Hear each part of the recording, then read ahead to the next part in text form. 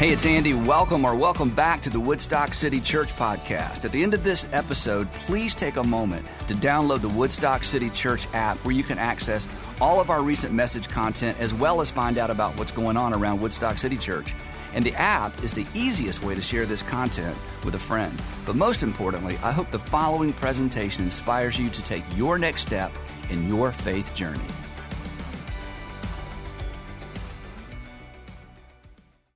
Well, like most families, probably like your family, we had rules in our home for our kids. We had two overarching rules. I've talked about this before, so I won't belabor the point. But our two overarching rules were honor mom and don't tell a lie. Honor mom and don't tell a lie. I learned pretty quick. Honor mom and don't tell a lie covers a multitude of other things that you don't have to talk about. If everybody will just honor mom and don't tell a lie. Now, we did not have rules for the neighbor's kids. It would have been a good idea, but we did not have rules for the neighbor's kids because, well, they weren't our kids. Also, like most families, and I wrote this one down because this is a little bit convoluted. This might be a new thought for some of you. We did not have children so that there would be someone to keep the rules. Let me go over that again. This is a pretty deep thought. This may be the deepest part of the whole message. We did not have children. In other words, we didn't have like some rules. And it was like, Sandra, we got all these great rules. These are like great rules. We need to have some children so there will be someone to keep the rules. So we did not have children so that there would be someone to keep. I didn't see anybody writing this down. I thought that was a pretty profound thought. Anyway, back to that in a moment. Today we are wrapping up our series, Heaven, Who Goes There? And if this is your first time or your first time in a long time, I want to catch you up and do a quick review. Most folks, especially most Americans, believe there's an afterlife, believe there's some sort of heaven, if you want to use that label. And most folks, especially most Americans, maybe because we're Americans, believe that they're going to end up there. And they assume, and maybe you're one of the they, and that's fine, it's probably the majority, you assume that you're gonna get there. People assume they're gonna get there because they're convinced of two things. They're convinced, number one, that good people go to heaven, and number two, that you're a good person. They are convinced, hey, I'm a good person, good people go to heaven, I'm a good person, I'll end up in heaven. And as we've said throughout the series, this really makes a lot of sense, and there's reasons people hold to these assumptions. Number one, it's fair. I mean, if you live a good life and there's an afterlife, then you should be rewarded for your good life because you're a good person. It's fair. And this whole idea is consistent with the notion of a good God. If there's a good God and a good place after this life, then good God would want to populate that good place with good people, and you're a good person. In fact, that's the other reason people lean into this, is because at the end of the day, you make the cut. Now, you're not sure what the cut is, but you're sure you make it because you're a good person, and you're a good person especially compared to right? I mean, you know you're not as good as some people, but you're better than other people. And so consequently, if there's a cutoff, surely you make the cut. Again, you haven't given this a lot of thought, and who knows, and it's kind of ethereal and it's kind of intangible, and you know, but anyway, there's just the assumption, hey, if there's a good place, I'm a good person, I believe there's a good place, I believe there's an afterlife, and I'm gonna end there. But as we said in both episodes before today, if you scratch beneath the surface or if you start asking too many questions, this whole system falls completely apart. To begin with, good is a moving target. And I won't go into detail. We talked a lot about this in week one. Good is a moving target historically. What was good 1,000 years ago, we think is evil today. So who's right? Good is a moving target culturally. Even in our world today, there are cultures you would go into and you're like, you can't treat children that way. That's horrible. You can't treat women that way. That's horrible. You can't treat the people who are different. That's horrible, but they think it's fine. They think that's how it's supposed to be. In some cases, they think they're doing the will of God. And you're like, well, I don't worship the same God you do, but who's to say who's right? Good, the point being, good is a moving target. And Westerners and people in the United States in particular want to say, no, good isn't a moving target. The Bible tells us what is good. But as we've talked about, the Bible is not helpful in this respect. The Old Testament doesn't even mention heaven. And there's certainly no list of things that if you do these things, you'll go to heaven. That's not there. In the New Testament, the followers of Jesus made it clear that nobody's good and nobody's good enough to earn their way to heaven. So if you're looking for an answer to this question, how good is good enough to earn a spot in heaven? If you're looking for an answer to this question, which most people think there must be a good answer, the Bible will not help you. In fact, the Bible will hurt you. But we said there's an even bigger challenge to this assumption that good people go to heaven and you make the cut, and that's this. If good people go to heaven, then God isn't good. Because a good God would have made it clear exactly what we need to do so we know where we are in the process. Is it 50%, 70%? You know, what exactly is good? What's most important? Does he take our background into account? Does he take our age into account? I mean, do motives count? Do thoughts count? I mean, all these things, it's a complete mystery. So if good people go to heaven, and that's really how we get there, God isn't a very good God because God hasn't made the system clear. In fact, God would need to show up, every generation or so to update the rules because of technology and because of the way that the world has changed. And it's not like God is like moving the goalpost. It's worse than that. It's like God is hiding the goalpost. Then, to make matters even worse, and this is what we talked about last time, if good people go to heaven, then Jesus was clearly mistaken. In fact, Jesus was misleading because Jesus did not teach that good people go to heaven. On the contrary, Jesus implied throughout his ministry, just read the Gospels, that bad people have the potential to end up in heaven, and the goodest of the good weren't good enough. In fact, as we saw last time, Jesus raised the bar for good so high that it made all of us look bad. For example, and we talked a lot about this last time, have you ever mistreated another person? The answer is yes, and according to Jesus, that's a sin. In fact, that's kind of at the epicenter of all the sins as Jesus talked about what is sin or what displeases God. And you can apologize to that person, but you can't roll back the clock. You can't make up to them what you took because, again, you can't go back in time. There's permanent damage that has been done because of the way you treated another person, the way you treated a person that God, the Father, loves. And according to Jesus, you can't be right with God the Father if you're mistreating someone God loves, just like you can't be right with me if you mistreat one of my children. Now, again, if you're not a Christian and not a Jesus follower, you're going to love some parts of this message that please don't tune out. It might be your favorite sermon you've ever heard. It might be the only sermon you've ever heard that you really like. Because one of the things that irritates you, and it should, is it irritates you when us Christians say that we're right about God and we are right with God. We're right about God. If you want to know about God, just ask us. We got the corner on the market. We know all about God. And we're right with God because God loves us more than he might love you because, we're his followers. And so we're right about God, right with God.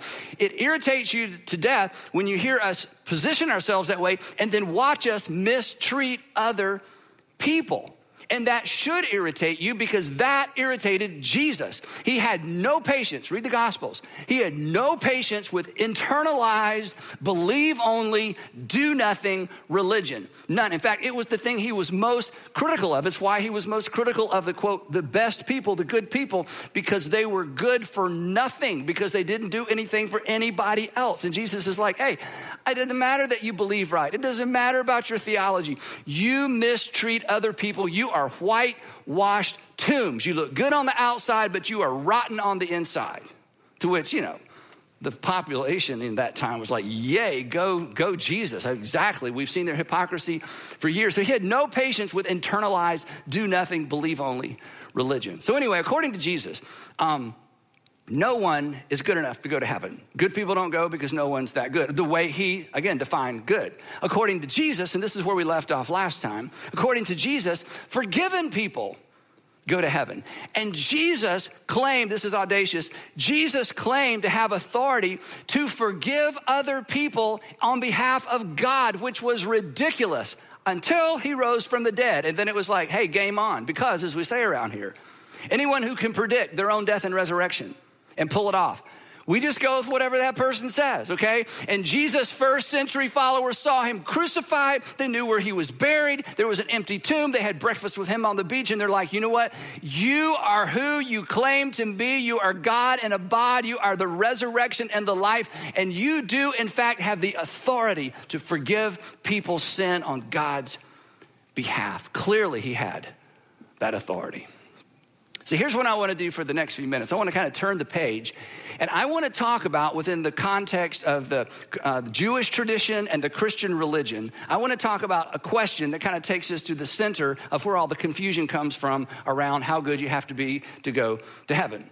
Because the question is kind of this: if rule keeping won't get you into heaven, then why all the rules? Why all the rules? And how did this get so confused? And where did the idea even come from that if you're good enough, you get into heaven? Who made this up? That you have to, if you clean up, you get to show up. Who did that? And this is important, look up here. The answer to this question, the answer to that question is one of the primary reasons you should consider following Jesus or reconsider following Jesus. So here's what we're gonna do. The best place to start to answer this question is where sometimes the confusion emanates from, the 10 Commandments, the 10 Commandments. Now, this is a list that some people swear by, but don't live by, okay? This is a list that some people swear by. They couldn't recite if their eternity depended on it. What about the 10 Commandments? Well, we'll name them.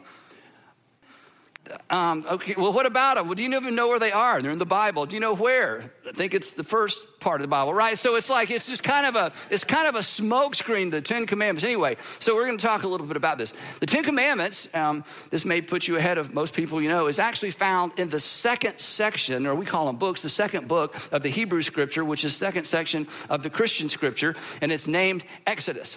And the reason it's named Exodus is, perhaps you know, is because the book of Exodus chronicles ancient Israel's exodus from Egyptian slavery. Quick background on that. God called a man named Abraham. He said, Abraham, I'm gonna bless the whole world through you. This is amazing. And he also said to Abraham, I'm gonna make your name great, which means, Abraham, I'm gonna make you famous. And do you know what's interesting? All of you had heard of Abraham before I just talked about him. So put a check in that box. He's famous. Well, everybody knows who Abraham is. Way to go, God. He kept that promise. He said, I'm going to make your name great and bless the whole earth. So Abraham then eventually has a family. One of his great grandsons, Joseph, takes the whole family to Egypt. They multiply like crazy, makes Pharaoh nervous, the Egyptians nervous. So they decide, you know what? If we don't do something, they're going to outpopulate us and they're going to take over our nation. So they enslave all the descendants of Abraham and they become a slave state within the state of Egypt. And they remain that way for over 400 years. And then God moves and he calls a man named Moses. And Moses goes to Pharaoh and he says to Pharaoh, let my people go. That's right, all you Bible scholars. Let my people go.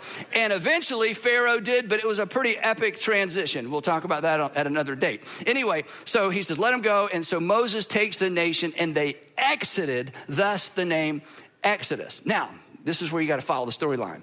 They've been a slave state for 400 years. They have no civil law. They have no constitution. They've never functioned independently. And there's about 1 million of them. Some people say perhaps close to 2 million people exited Egypt to follow Moses to wherever Moses was choosing to lead them. So then God, through Moses, provides for the nation a constitution, some laws, civil law, including punishment and rules of how to conduct their lives. Because again, they've been under the boot of Egypt and they've just been told what to do. And again, what do you do with your freedom? You remember what you did with your freedom? Remember, guys, the first time your mom or your dad said, okay, here's the license. We want you to take the car and drive. And you got to drive all by yourself for the first time. Do you remember how responsible you were? Exactly. So all of a sudden they've got all this freedom. Like, what do you mean we're free? They don't even know how to act. So God in his mercy gives them this law. And the thing is this, and I don't have a lot of time to talk about this, but I want to dip into it a little bit because the Old Testament law gets a lot of grief from people in culture. And it's because they don't understand the context. And you need to do that. The law that God gave the ancient Israelites, that you find in the first part of your Bible, was so far ahead of its time that there's really no explanation for it, except perhaps it was in fact given by God. There's a divine element to this law because there was nothing that paralleled it. In fact, in some cases, as we'll see, there were things in the law that God gave the nation of Israel that don't show up in other civilizations for almost 2,000 years. I'll give you an example, or 1,500 years. I'll give you an example of one in just a minute. So far ahead of its time. And for example, there are so many rights and protections built into the law for people in that world and in those generations who had no rights and who had no protections. For example, slavery. You know, we think of slavery, we kind of put it in one box, just slavery, but there's all kinds of slavery. The slavery that's mentioned or condoned or given permission for within the context of the Mosaic Law is nothing like the slavery that was happening any other part of the world or that even goes on in the world today. The whole idea, in fact, it was more like indentured servitude. that in that culture, in Israel, you could sell yourself into slavery and buy yourself back out if you needed to. And there were opportunities for slaves to no longer be slaves. The whole idea of unrestricted domination of one human being over another, that was not permitted under the law of Moses, under the law that God gave the nation of Israel. What they had experienced as slaves in Egypt was not permitted in their land. What was happening in every other nation around them and what would happen for generations, for decades, for centuries in the nations around them was not permitted. The whole idea that slaves or servants would have rights, I'm telling you, unprecedented. It's baked into their law. In fact, it was so ahead of its time that some of Israel's ancient law has informed modern law. But here's the thing. The law that God gave Moses to give the people, it doesn't show up until chapter 20. So the question is, what's going on for the first 19 chapters? And here's what was going on. For the first 19 chapters of the story, God is demonstrating his love and his concern for a group of people that he considered his own. His people that he delivered. Not because they kept his law, they didn't have a law. Not because they were obeying the rules, they didn't even know what the rules were. He delivered them pre-law. And do you know why God delivered them from Egypt? Because he wanted to. And here's kind of the bottom line for our discussion today. When it comes to the God of the Old Testament, the God of the New Testament, the God that we worship as Christians, relationship always precedes the rules. Relationship always precedes the rules. God did not give Israel the law as a means of establishing a relationship with him. God gave Israel the law because they were already in relationship with him. It wasn't a condition. It was a confirmation that they were in the family. Again, going back to what I said earlier, we never established a bedtime for our neighbor's kids, just our kids. I never disciplined my neighbor's kids. At times I wondered if their parents disciplined the neighbor's kids. And to be fair, I'm sure there were times they wondered if we disciplined our own kids. But the point is, we disciplined our kids because they were our children. So anyway, 3+ months after they leave Egypt, Moses leads them to the foot of Mount Sinai, and God provides this extraordinarily, if you read it, you're just like, how much more of this is there? This extraordinarily detailed constitution or law in order to guide the people. And listen, in fact, I just want you to listen to how this whole thing begins. It doesn't begin with thou shalt or thou shalt not. Here's the preamble to this ancient constitution. This is fascinating. Here's how it starts. I am the Lord, your God. In other words, we've already got something going on. I'm the Lord, your God. There's already some sort of relationship established. And by the way, if you want to know exactly who I am, a little flashback 30 days ago, who brought you out of Egypt and out of the land of slavery. Just a few months ago, God was saying, a few months ago, you belonged to Pharaoh. Now you belong to me. A few months ago, you belonged to Pharaoh, no freedom. No land, no future, no hope. Now you belong to me. And you belong to me without me requiring anything from you, except a single expression of trust. All I asked was that you put the blood of a lamb on the doorpost of your home as a symbol of the fact that you trusted in Yahweh. I asked for one single expression of trust and you are in. And now that you know I have your best interest in mind, I want you to follow me and I want you to obey me. And then he gets to the first real command. Okay, here it is. You, now that you know who I am, you shall have no other gods before me. And they're thinking, you are not even kidding. We're not going to have any other gods before you. Did you see? We saw what you did to Egypt's gods. We saw what you did to all the gods of Egypt. God's message to Pharaoh is essentially this. These are my words, not God's. But basically the message to Pharaoh was, hey, you got something that belongs to me and I'm not leaving here without it. And God hovered and hovered. And here's the amazing thing. In ancient times, again, all of this was, again, we read this scripture through a modern lens, and we miss the juicy part, the amazing parts, okay? In those days, in ancient times, even up until, thousands of years later, the thought was this: wherever there's a piece of land, there's a God for that piece of land. In fact, if you go into a home, there are idols to the ancestors in that home. There are gods everywhere, and they kind of own the geography. So whatever land you were in, you just adopted their gods. You could bring your idols, but they were kind of visitors, right? The fact that Yahweh left wherever he was and showed up in Egypt. He went into their stadium. They had the home field advantage, and he wreaked havoc with God after God after God after God after God, humiliating the entire pantheon of Egyptian gods. The next command is amazing. It flows from the first one. He says, and by the way, I'm the Lord your God. You're going to worship me and me alone. And little detail, again, what he says next, we read it like, oh yeah, whatever. Unprecedented. It would be 1,500 years before the next civilization caught up with this next statement. I'm the Lord your God. You shall not make, this is amazing, you shall not make for yourself an image in the form of anything in heaven above or the earth beneath or in the waters below.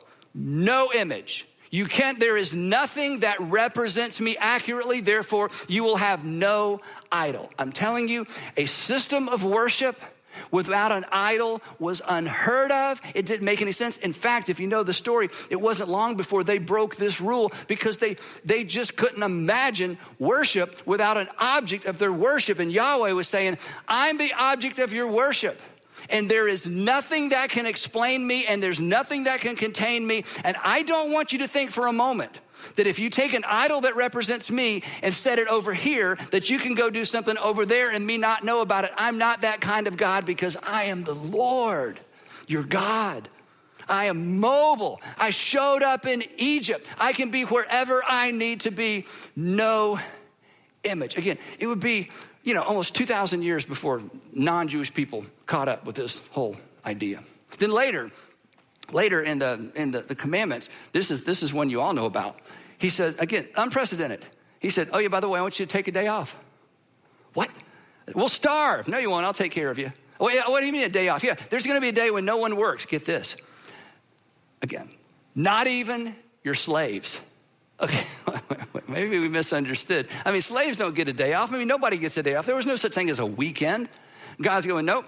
I want to prove to you that I'm going to sustain you. I want you to take 24 hours and there will be no labor, and you're not allowed to allow your slaves or your servants to labor. I'm telling you, this was unprecedented for the citizens. This was entirely, there's no way to even begin to understand the magnitude and the significance of giving all of the slaves and the servants a day off. Why? Because God was beginning to teach them something it would take them a long time to learn. It was like breadcrumbs, that every human being is valuable to me, that everyone has dignity to me. And so we're gonna take care of the lowliest and the great. We're gonna take care of the children. Everyone matters to God. So in this ancient law, God reveals something, sort of an ethic, a value system that was unknown and unheard of, and was such a stretch even for the people of Israel. Then, the next 6 are basically, hey, here's how to treat people and honor other people. So to summarize the whole thing, it was kind of this: honor me because I rescued you. Honor others, they're made in my image. And treat slaves with justice because you were once a slave yourself. Do not forget where you came from. It's amazing. But this is the top 10. This is like a table of contents. There were like 600 plus other commands. And why so many? Because this was their civil law. This had to touch on every single aspect of their life. And why did God give them such a detailed law? Because God cared about his people. The point simply being this: when it comes to God, relationship precedes the rules. The Israelites did not behave their way in. And read the rest of their story. They were not able to misbehave their way out. I mean, when you start reading the Old Testament and you get to the prophets and it just sounds like a bunch of angry guys, just they're ranting and raving and they're mad and this is gonna happen and that's gonna happen. It's like, gosh, how much is, you know what? This was God's way of warning the people he loved. That if you give up my law, you give up your freedom. And then in one account, it's amazing. God actually puts the nation in timeout. That's where that came from. He put them in timeout, not for, a half an hour, for 70 years and brings them back. It's this amazing, amazing history. But through all their rebellion and through all they would revert back to idol worship, all the stuff. God never abandoned his people because he had an agreement with his people and they were his people before he gave them the first thou shalt or thou shalt not. And then, this is where the music changes. 1,500 years later, about 1,500 years later, Jesus gathers, this is so amazing, gathers with the 12 apostles in a room in Jerusalem to celebrate Passover. And Passover was the annual celebration of God delivering the nation from Egypt. They remembered. And it was so difficult in the first century during these days. It was so difficult to celebrate Passover when you were basically, a vassal state of the Roman Empire. They had no freedom. All the freedoms, all the joy, all the things that they celebrated under Moses, most of that was gone. And yet they're still celebrating God's faithfulness to the nation. So they gather, and the boys with Jesus at night, they've been celebrating Passover the same way since they were children, since as long as they could remember, repeating the same lines, answering the same questions, the same way as a father would lead them through basically a script to celebrate and to remember. And that night, they're expecting the same thing. And Jesus says something and does something so blasphemous, they should have all gotten up and walked out of the room. They should have walked out or they should have stoned him. There's not an equivalent, but my best shot, and I've shared this with you before, what he does next would be like me showing up the first weekend of December and saying, hey, in December we celebrate the birth of Jesus, but from now on, we're gonna celebrate my birth. Yeah, you would leave or I would leave. Something would happen, right? I mean, you just don't do that. Okay, what Jesus is about to say to them it doesn't even compare to how audacious and how strange and how crazy that would sound. He says, gentlemen, from now on, when you celebrate Passover, from now on, you keep celebrating, but from now on, when you celebrate it, I don't want you to do this in remembrance of what happened 15 or so hundred years ago. From now on, I want you to do this in remembrance of me. In other words, what God did for our people all those centuries ago, he is about to do for the entire world. He is about to invite the entire world to form a single expression or embrace a single expression of trust that will then introduce them into a relationship with God, our Father. He goes on to say this cup that they had taken so many times, they knew what it represented. He said, no, we're gonna do this different. This cup is now the new covenant, a new relationship, a new order, a new kind of approach. This is something brand new. It's a new covenant. And it's gonna be in my blood, which made no sense to them that night, but the next day he would shed his blood for them and for you and for the entire world to establish this covenant. That first covenant with Israel was done with lamb's blood on the side of a door. And Jesus says, I am the final one. And they're thinking back, they remember that day, some of them, not all of them, when John the Baptist looked at Jesus and said, you remember this? Behold, the Lamb of God who comes to take away the sins of the world. And suddenly it all comes together for them. That the nation of Israel was the backstory to the main story, but it was the essential story to get them to this point in history. And God was about to do something new, a brand new covenant, not simply with a nation, but for and with the world. He was saying, just as God delivered our people from slavery in Egypt, he's about to deliver the world from slavery and from the ultimate consequence of sin. And the term and the condition would be the same as it was 1,500 years ago. A single expression of trust. Isn't that amazing? Paul, who again was on both sides of the aisle, he was a Pharisee. He considered himself like the greatest Pharisee ever. Then he becomes a Jesus follower and he considers himself the chief of all sinners. It's like, which one are you? He's like, chief of all sinners. I thought I had it going on. I thought I knew, but I didn't know when I met Jesus. My whole worldview changed, right? And Paul, because he'd been on both sides, he was an educated Pharisee, he understood this parallel track. He understood the parallel between what God had done for the nation 1,500 years ago and what God had done through Jesus for the entire world. And he writes, he says, look, just as God demonstrated his love for the nation, his love for Israel, God demonstrates his own love for us in this. That while we were, this is so powerful, that while we were still sinners, Christ died for us. I got to explain this word real quick. This is so important. You see, when we read this verse, especially if you grew up in church, you've heard this, while we were still sinners, Christ died for us. It's like, okay, I know what he's meaning, but okay, I wasn't still sinning when he died for us, because when he died for us, I wasn't even alive. But anyway, I'm sure, this means something important. Here's why this is so important to how Paul wrote it. You see, Paul was alive when Jesus was crucified. Paul's friends, the people that Paul knew, were alive when Jesus was crucified, but he was nowhere close to it. And he realizes, this is kind of his own testimony, I realize now, while I was 100% wrong about God, I was so wrong that when I heard the message of Jesus, I began to persecute the Jesus followers. I was wrong, I was in error, I was an enemy. And while I was alive on this earth and God knew everything I was about to do, his son died for my sin anyway. While I was still a sinner, Christ died for me, for us. Before we did anything, before we knew there was anything that needed to be done, he did something for us. 2 verses later, he writes this. He says, for if while we were God's enemies, talking about himself and talking about some of us and all of us to some extent, right?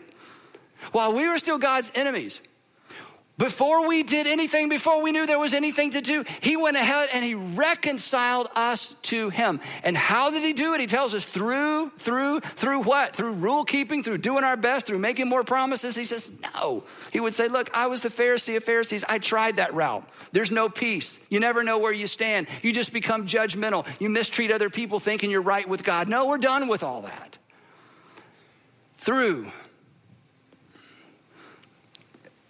And this is the jumping off point for some of you, because this is the fork in the road.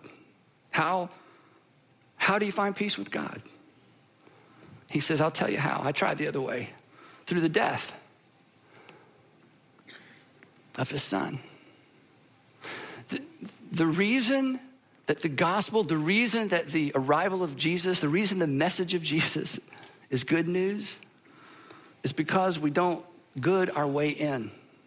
We don't behave our way in any more than my children behave their way into our family. Best news of all, we can't bad our way out any more than my children can misbehave their way out of our family. They are my children. I am their father regardless. Look up here. And for some of you, you need to hear that. Because you think, but you don't know what I've done. Paul would say, hey, let's compare notes. But you don't know that but Andy, I made promise. I grew up in church and then I listen. Paul would say, I get all that. But understand, while we were still sinners, while we were enemies of God, he did something for us, and he did not require something from us to make things even. He's offering a gift. Take it. It's why Jesus didn't say, you must behave again. John was there for this when Jesus was talking to Nicodemus. And Nicodemus was a smart, educated guy, and he was a leader in the temple system, and he's trying to figure this out. And Jesus didn't say, come on, Nicodemus, you got to behave again. He said, no, Nicodemus, you must be born again. Because the law was simply confirmation of God's love for a people. But you're born into a family, and God is inviting you to be born again into his family. So, if you're wondering where you stand with God, and you keep looking at how well you're doing according to Jesus, who rose from the dead, you're looking in the wrong place. Why all the rules? Well, for Israel, God was not attempting to make bad people good. God was keeping free people free. And the same is true for you, and the same is true for me. With God, as with all good parents, the relationship always precedes the rules. And the rules are simply God's way of saying, because I love you, here's how I want you to live. Because I love you, here's why I want you to forgive. Because I love you, here's why I want you to serve one another. Because I love you, here's why I want you to treat your enemies. Because I love you, this is why I want you to take the log out of your own eye before you. This is how I want you to live, because I love you and I know what brings the most happiness and fulfillment and peace. To follow the cue, to follow the life, to follow what my son modeled on earth. We are reconciled to God, are made to be able to fit with God by grace. We choose to follow, we choose to obey out of gratitude. And Jesus summarized it so, he made it so simple. He said, here's all I want you to do. Here's what it looks like to follow and obey me. Here's your one rule. I just want you to treat other people the way that I have treated you. Do not forget that once upon a time, you too were a slave.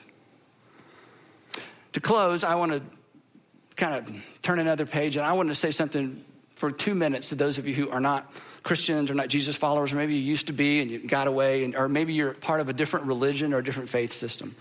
And I really want to apologize. If one of us Christians has attempted to impose one of our Christian rules on you, I'm sorry. Anyone who said, but the Bible says, or Jesus said, or God, and they just try to impose one of our Christian rules on you, I just want you to know, I am so sorry. How you choose to live your life is really none of our business. In fact, if you aren't really a Bible person, I'm going to show you a verse that you've never seen before that you're going to love this. This is for sure one verse that you're going to agree with in the Bible. And I hate to admit this in front of a lot of Christians, but a lot of us have never seen or read this verse either. The Apostle Paul, who again wrote half the New Testament, or about half the New Testament, this is some of the most ancient Christian literature. In fact, this is the earliest of his books. This was before the Gospels. And he's writing to some Christians and he's telling them how to behave in a culture where they are the minority and everybody else, they just don't buy it. They just reject it, maybe like you do. And here's what he said to them. And if we had been doing this all along, chances are you would not have been offended by one of us. So this is completely on us, but this is what he said. You're going to love this. He said, make it your ambition. That is, you need to focus. This is a big deal, front and center every single day. Make it your ambition to lead a quiet life, and you should mind your own business. You're like, that's not in the Bible. And he goes on to say, you should mind your own business and work with your own hands and take care of your own family and just do your thing. Why? So that your daily life may win the respect of outsiders.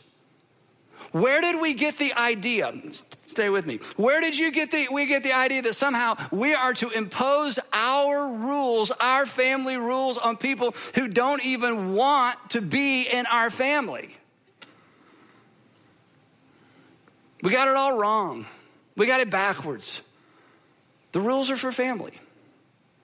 So, Christians, let's mind our own business. And for those of you who've been offended by us because we didn't, I'm sorry. We got it wrong. But one last thing.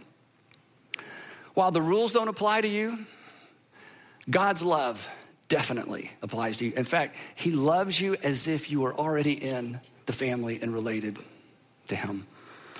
So his invitation to relationship is a standing invitation. An invitation accepted not through promises to do better. An invitation that's simply accepted by acknowledging what he has already done for you. 4, again, this is John who spent all his time with Jesus. 4, God, your Father, did not send his son into the world to condemn the world. God did not send his son into the world to condemn you. And if you have felt condemned by us, it's because we got it wrong. God did not send his son into the world to condemn the world, but to save the world through him. Who goes to heaven? Forgiven people go to heaven. And how do we find forgiveness? Through Jesus Christ, our Savior and our Lord. Let's pray together. Heavenly Father, it's so simple, we just walk by it. It's so threatening in some ways, we resist it. So wherever it lands with us, give us the wisdom to know what to do and the courage to do it. Father, on my behalf, our behalf, forgive us for forgetting what our responsibility is and trying to impose on other people what they just never bought into to begin with. Well, how did we miss that?